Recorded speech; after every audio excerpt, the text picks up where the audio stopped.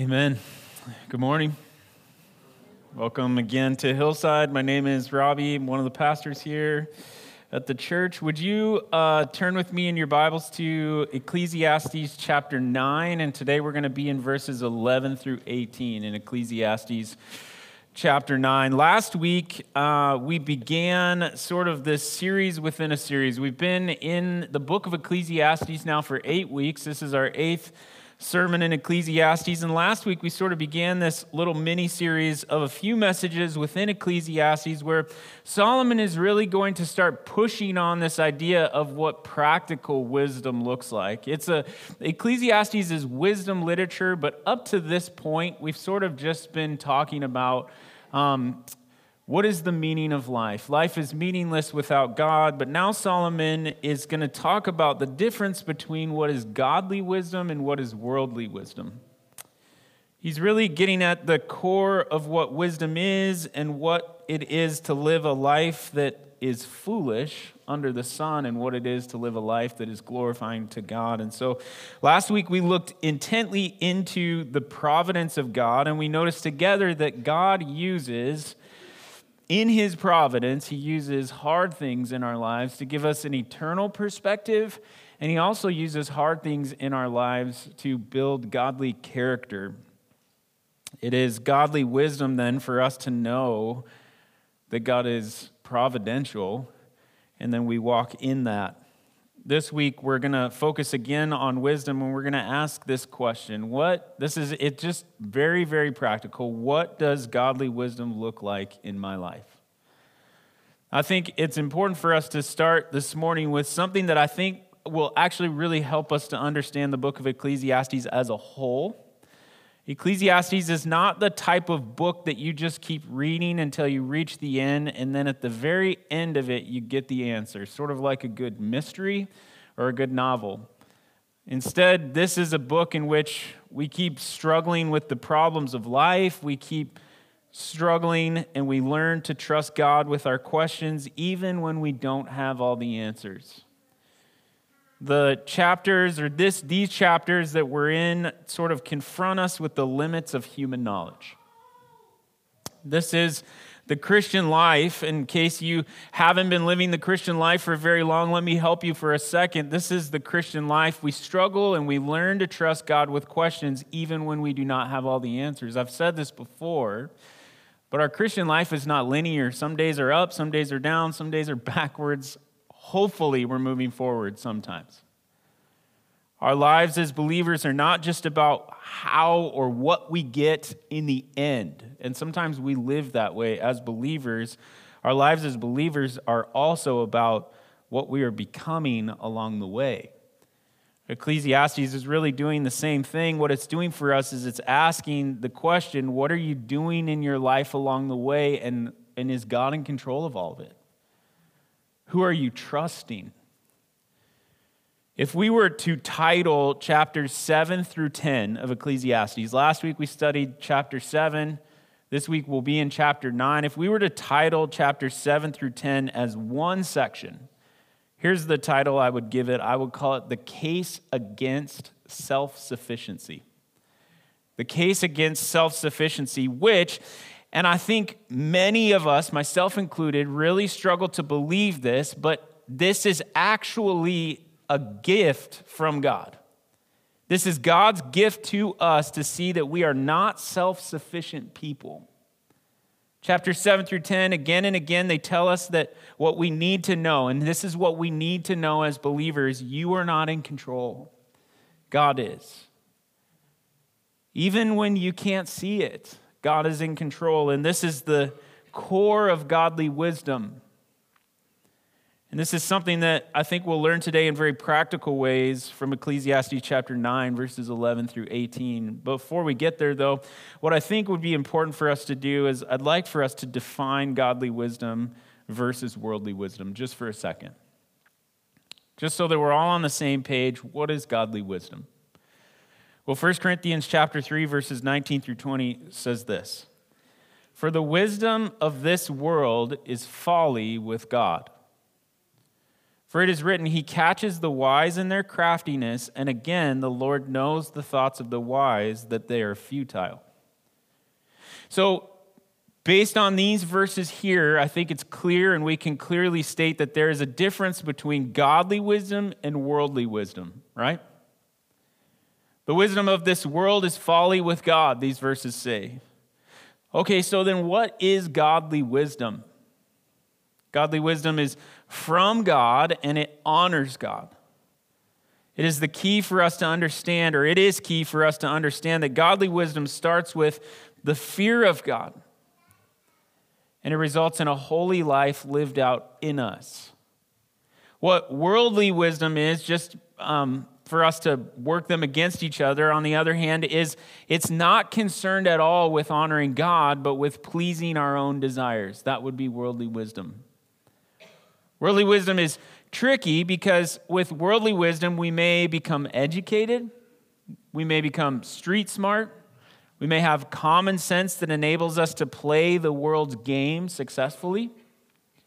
So worldly wisdom seems effective. The big difference between the two, though, is that worldly wisdom may help in our day-to-day lives, but ultimately, God's wisdom enables you and I to prepare ourselves for eternity. With godly wisdom, what we do is we trade earthly values for biblical, eternal values. We recognize that we are citizens of another kingdom, and we make choices that reflect that allegiance. And when the world's wisdom clashes with God's wisdom, godly wisdom always chooses what doesn't make sense to our world. Godly wisdom believes what Romans 11, chapter 11, verse 33 says. This is what it says. It says, "Oh, the depth of the riches and wisdom and knowledge of God. How unsearchable are his judgments and how inscrutable his ways." Godly wisdom is keyed in on the fact that God is all wise and his ways are unsearchable and they are deeper than we could ever know. Again, God's wisdom says to you and to me something that might sound sort of harsh. But it says this: you are not the center of it all. God is. And so in today's passage that we're going to look at, Solomon is going to help us learn about godly wisdom. And I'd like to start for us with verses 11 and 12 of chapter 9 under the heading Time and Chance. Time and chance, which actually comes directly from verse 11. Look at verse 11. It says this: "Again, I saw that under the sun the race is not to the swift, nor the battle to the strong, nor bread to the wise, nor riches to the intelligent, nor favor to those with knowledge, but time and chance happen to them all." What is Solomon saying here in chapter 9, verse 11? Well, once again, he is confronting us with one of the frustrations of life in a fallen world. What is that frustration? He's mentioning this to us, that we're frustrated with life in a fallen world, by giving us 5 kinds of people that we would all expect to be winners, right? But sometimes they're losers, even though it doesn't make sense. Of course, 9 times out of 10, the race is going to go to the fastest person.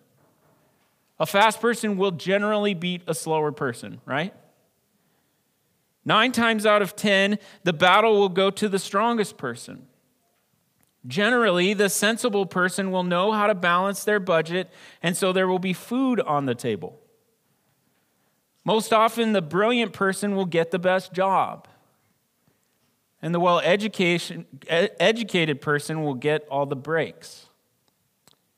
But in our world, these things are not 100%, are they? They're not always true. Sometimes the fast person gets beat. What Solomon is pointing out to us is this: human ability is no guarantee of success in life. Human ability is no guarantee of success in life. Solomon says time and chance can happen to all of these things. Now, it's important for us to know that Solomon is not saying, so you shouldn't try and you should just give up. Don't read into that. That's not what he's saying. He's also not saying that God isn't sovereign. We know from Ephesians 1:11, it says this: God works all things according to the counsel of his will. His point is that no matter how smart we are, how fast we are, how whatever educated we are, or how strong we are, there is no way for us to predict what is going to happen to us next. Why? Because you are not self-sufficient like you think you are. It's almost like Solomon has a twin brother in James. Look at what James says in James chapter 4, verses 13 through 15. He says this, "Come now, you who say, today or tomorrow we will go into such and such a town and spend a year there and trade and make a profit. Yet you do not know what tomorrow will bring. What is your life? For you are a mist that appears for a little time and then vanishes. Instead, you ought to say, if the Lord wills, we will live and do this or that." So Solomon is saying to us what James is also saying to us, and that is that you do not have the control that you think you have over your life. Worldly wisdom says this: strength and knowledge come with a guarantee. Worldly wisdom says, I'm in control of everything in my life. Solomon says, no matter how strong you are or how smart you are, you don't know what tomorrow is going to look like. He illustrates this for us in verse 12 where he says this. Ecclesiastes 9 verse 12, he says, "For man does not know his time. Like fish that are taken in an evil net and like birds that are caught in a snare, so the children of man are snared at an evil time when it suddenly falls upon them." So here Solomon is illustrating this truth that chance and time are out of our control with very vivid imagery from nature. We can see these things clearly, right? If you have ever fished, you know that fish are not looking to get caught by you.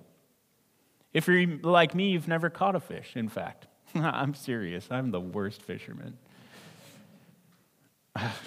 I have stories just rolling through my head. I've fished for hours and I've never caught a fish. I want that to go on record. But fish and birds do not willingly move towards your traps. Or at least in my case, they don't. They get caught, though, and then what do? They fight to get loose. That was not their goal, to get caught in life. If they were aware that there was a danger that they were going to swim or fly into, they would have gone in another direction. And Solomon's point here is this: life is unpredictable. It may not be your goal, but it's unpredictable. You are not willingly moving towards failure sometimes, but misfortunes are inevitable and often inescapable. And in his mercy, what God is doing here is God is making a case for us again against our own self-sufficiency. So I think the right question here then would be this: well, then how should we respond to this truth? Time and chance, and that there are traps in life. How should we respond to this truth? How do we respond to God's sovereignty and his providence? Should we live believing that nothing matters and that the net is coming, and so why should I even bother? Should we forsake all of our efforts towards knowledge and strength and betterment in our lives? I mean, should I even bother? If it all comes down to time and chance, like Solomon says it does, is fatalism really the best and only honest option? Well, the quick answer is no. No way. Solomon has a different response for us in the following verses, and it's found in God-honoring wisdom, even though we may not know what is coming.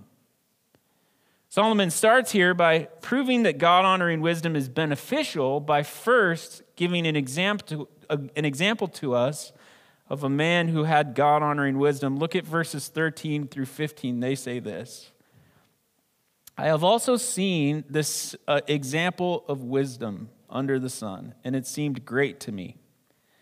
There was a little city with a few men in it, and a great king came against it and besieged it, building great siege works against it. But there was found in it a poor wise man, and he, by his wisdom, delivered the city, yet no one remembered that poor man." So this story that Solomon shares about what godly wisdom looks like is likely a true account or a historical event, because it seems to have been something that Solomon had seen with his own eyes. But in his story, a poor wise man outsmarts a great king. We're not told who the man was. We're not told how he did it. And we likely will never be able to figure it out because verse 15 says no one remembered that poor man. In other words, he didn't collect a Nobel Peace Prize for what he did. He never became famous. But the fact remains that his wisdom saved the city that he lived in. What does this story have to do with godly wisdom? What does it have to do with time and chance? What does it have to do with all that we're talking about? Well, because Solomon saw the city's deliverance as something great, which is what verse 13 says, why was it great? What is he talking about? For Solomon, it taught an important lesson about godly wisdom that I think we can learn. The city in this story had almost no chance to survive. Its defenders were totally outnumbered. Their enemies were led by a powerful king who had the latest military technology, and humanly speaking, the city did not have a prayer. But, and I think this is really important for us to hear, the battle does not always belong to what we think is strong. Can we stop here for a minute and just say, praise God that that is true? The battle does not always belong to what looks strong to us. In this particular case, one man knew exactly what to do. The Bible calls him a poor wise man. One of the shocking realities of this story is that the man who saved this city was totally forgotten. And here again, we see the realism of Ecclesiastes. People in our world do not often remember God-honoring wisdom. Wisdom that isn't flashy or loud. Maybe a really good example would be Joseph in Genesis chapter 40. Maybe you guys remember the story, but he helped out Pharaoh's butler while they were both in prison. The butler had a dream, and Joseph interpreted the dream for him. And because of that interpretation, it put the butler in good standing with Pharaoh, and the butler got out of jail. And what Joseph thought was, well, for sure this man is going to help me out of jail too. But the butler forgot him completely. And although the wise man in the story, Solomon's story, personally failed to profit from his labors, his wisdom was not profitless for others or for this world. In fact, this poor man's wisdom impressed Solomon so much that he draws 3 different conclusions about God-honoring wisdom in verses 16 through 18.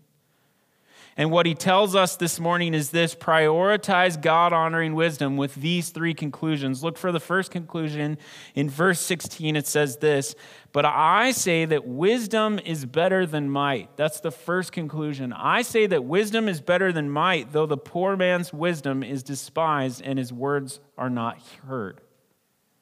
So Solomon says to us, wisdom is better than strength. Why? Well, because strength is short-lived. Maybe some of you are aware of this. For some of you, it's coming. You'll become more aware of this, that your strength is short-lived, but I'm becoming personally more aware of that every single year of my life.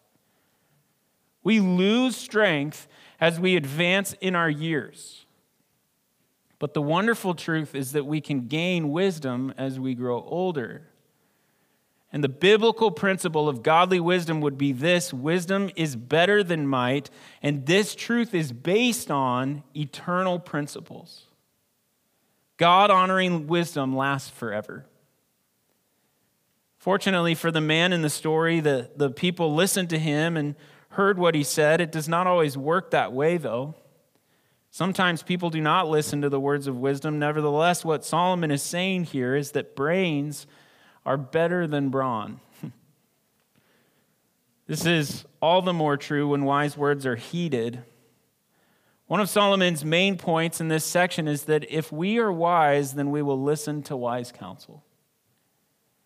In that spirit, Solomon goes on then to prioritize God-honoring wisdom with a second observation about wisdom. In verse 16, he says that wisdom is better than strength. In verse 17, he says this: the words of the wise heard in quiet are better than the shouting of a ruler among fools. So what verse 17 is doing here is it's describing to us a loud-mouthed leader. Sometimes leaders believe that the louder they are, the more effective they will be. If I yell, then people will call me passionate, or they will pay attention to me. In fact, sometimes when leaders lead in volume or in frustration, it does produce something for them. It does work for a short time. It can be effective. But what Solomon is pointing out here to us is that method is worldly wisdom. Solomon knows from the true story of this poor wise man that it's not a loud word that moves people's heart and changes the world for good, but it's a wise word heard in quiet. I have to be honest here with you guys that this verse is actually quite convicting for me. Why? Because it is so easy, and maybe this is true for some of you, maybe it's not, and maybe you will judge me harshly after this. That's okay. But it is so easy in my parenting to find myself ruling with a loud word. It's easy to rule our houses. It's easy to rule our businesses or our church business by taking control. It's easy to try and throw our weight around, and often when we lead in a controlling, weight-throwing way, it includes yelling or it includes anger. Solomon says that God-honoring wisdom is not like that. God-honoring wisdom is confident that wisdom speaks for itself, and as a result, quiet advice is always worth giving, even if it's not always followed. I think that there's probably some immediate application right here for a lot of us, and here it is. Is it possible that the words of verse 17 need to be applied in your home today? Could a few quiet words be more honoring to God than a lot of shouting? Is it possible to apply this principle to our relationships within the church today, where honest and genuine conversation and communication generally help us to avoid heated conflict? Solomon makes his last observation then about God-honoring wisdom in verse 18 when he says this: wisdom is better than weapons of war. Sounds a lot like wisdom is better than strength, doesn't it? But one sinner destroys much good. I want to focus on that, but one sinner destroys much good part. Solomon is saying this: as effective as godly wisdom is, a single person, one sinner, can cancel much good.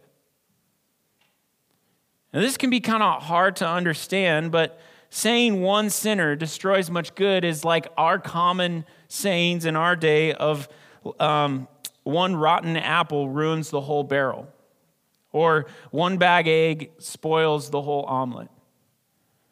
This truth is actually an abiding principle throughout Scripture. Look at 1 Corinthians 5, verse 6. It says this: do you not know that a little leaven leavens the whole lump? What does all of this mean for us in our context of God-honoring wisdom? Well, what Solomon is doing here in verse 18 is he is pointing out to us the reality that godly wisdom always guards itself from being contaminated by sin, which will destroy it. Maybe a good example for us to sort of push on would be media.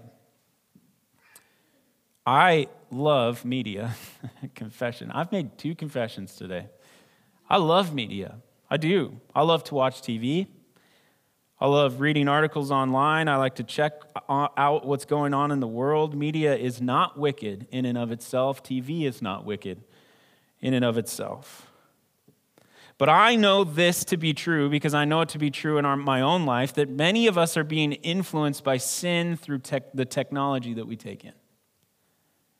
In a book called Reset that Pastor Dan and I are actually reading, the author of that book says about media consumption this. He said, research indicates that Americans are consuming an average of 15 and a half hours of traditional and digital media each, would you like to fill in the blank? Day. Did you hear that? 15 and a half hours of traditional and digital media each day.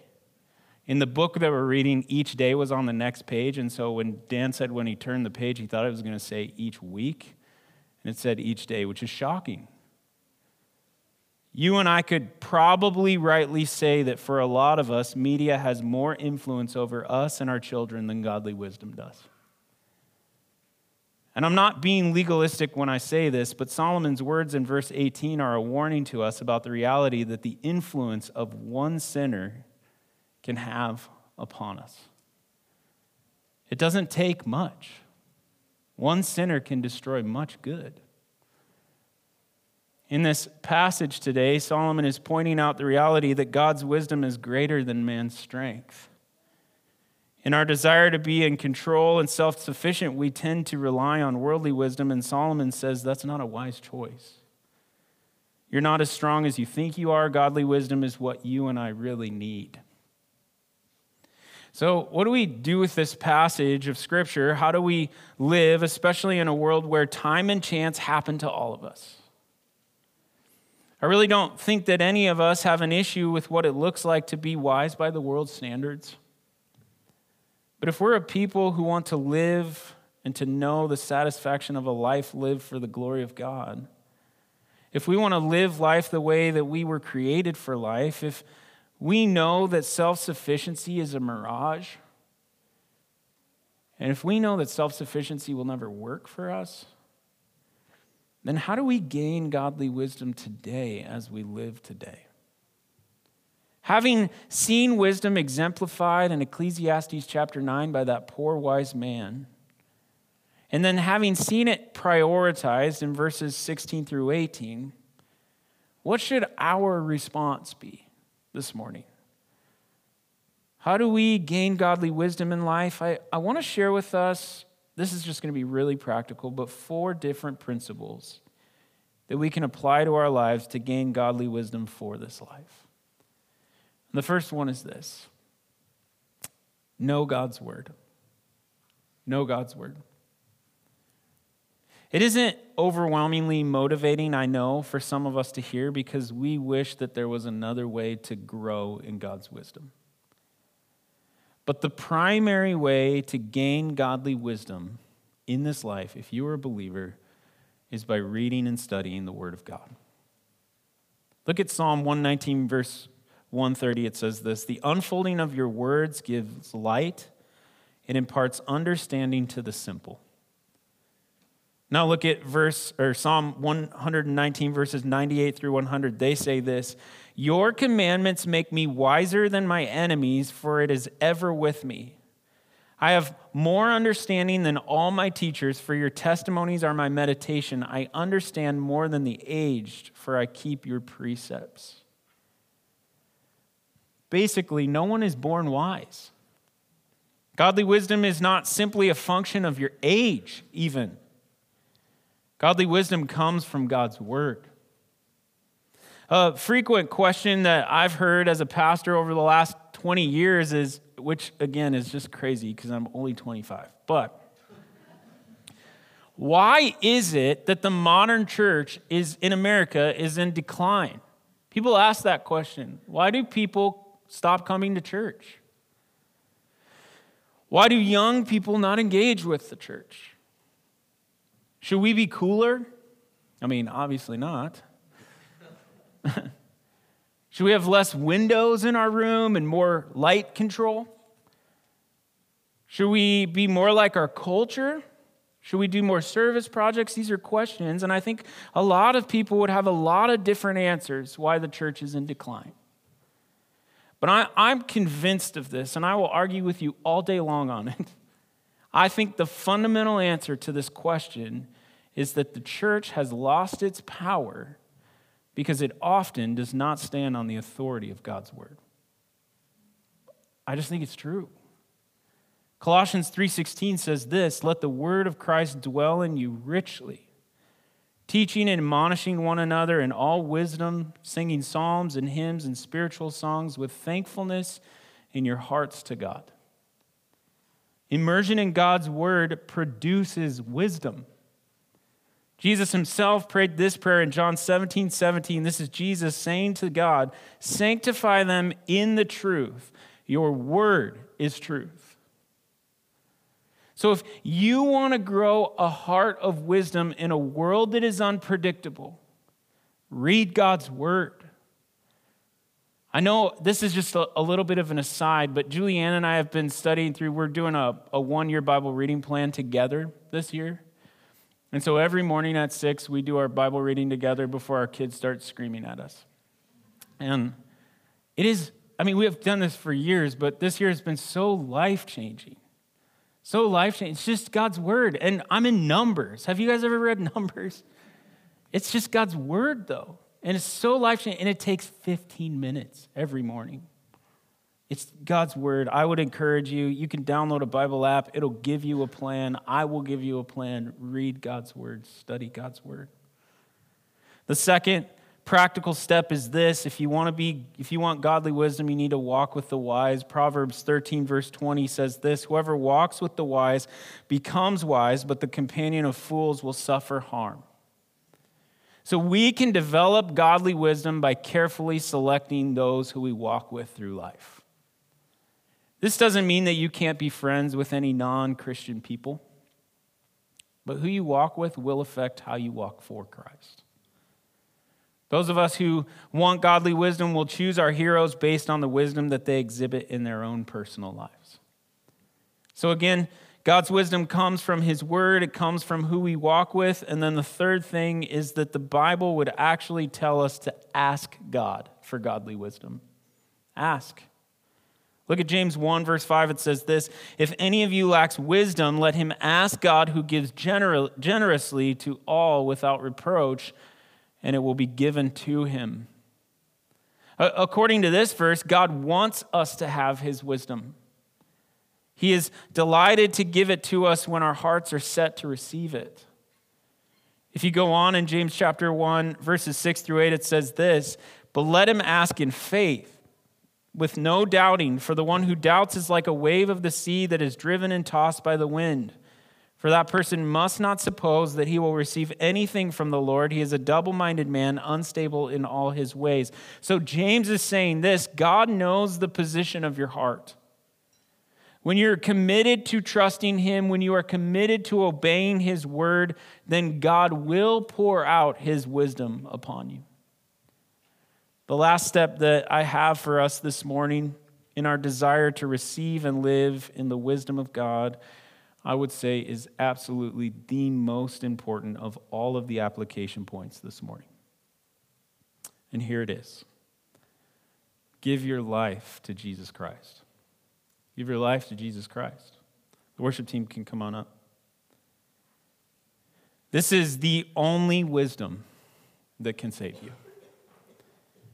This is not human wisdom. This is divine wisdom. Look at 1 Corinthians 1, verse 25. It says this: "For the foolishness of God is wiser than men, and the weakness of God is stronger than men." The point of this verse is not that God is foolish or weak. The point is that even in his foolishness, he would be wiser than all of our wisdom. If we want to be wise, therefore, we need the wisdom of God.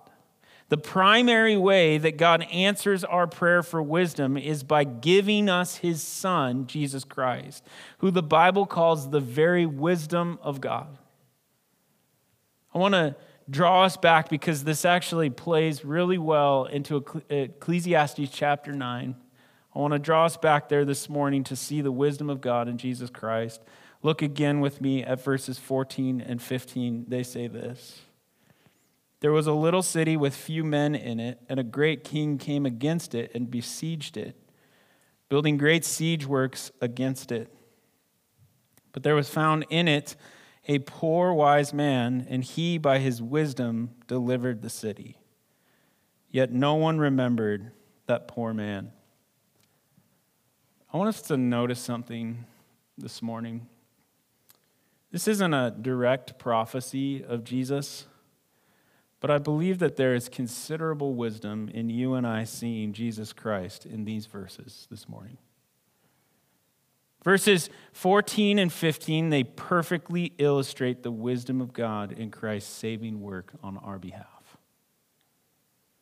Think about that poor man, and now think about this. Jesus was as poor as anyone. Isaiah says that he was despised and rejected of men. Jesus was fully dependent upon the Father for his daily bread. Jesus was also wiser than anyone. We don't see Jesus screaming or shouting in the streets to get his point across. Yet he consistently and quietly, even when it was hard, brought wise words to the people around him.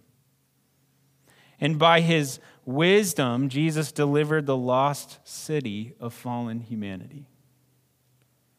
Satan, and we could apply it to these verses here, was much like the great king in Solomon's story. Satan was coming against the world with all of the powers of hell.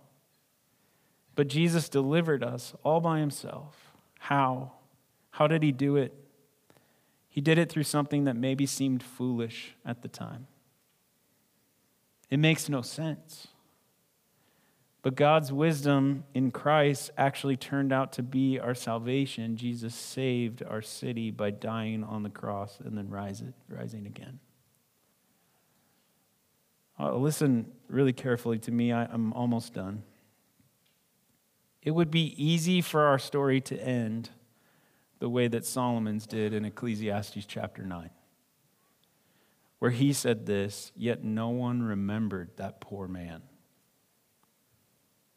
But I want us to hear this. Giving our lives to Christ in all of his wisdom is the wisest decision that any of us will ever make. All of Ecclesiastes, what Solomon has been doing is he's been laying out for us that life under the sun is unpredictable. Life without God is meaningless. But when we place our faith in Jesus Christ, our future is totally secure. We have certainty, finally. We know for certain that when we die, we will go to heaven. We are suddenly aware that whatever happens in this life, we have a loving God who will be with us to help us and to care for us. It is true that time and chance may happen to all of us, but they also happen under the control of God.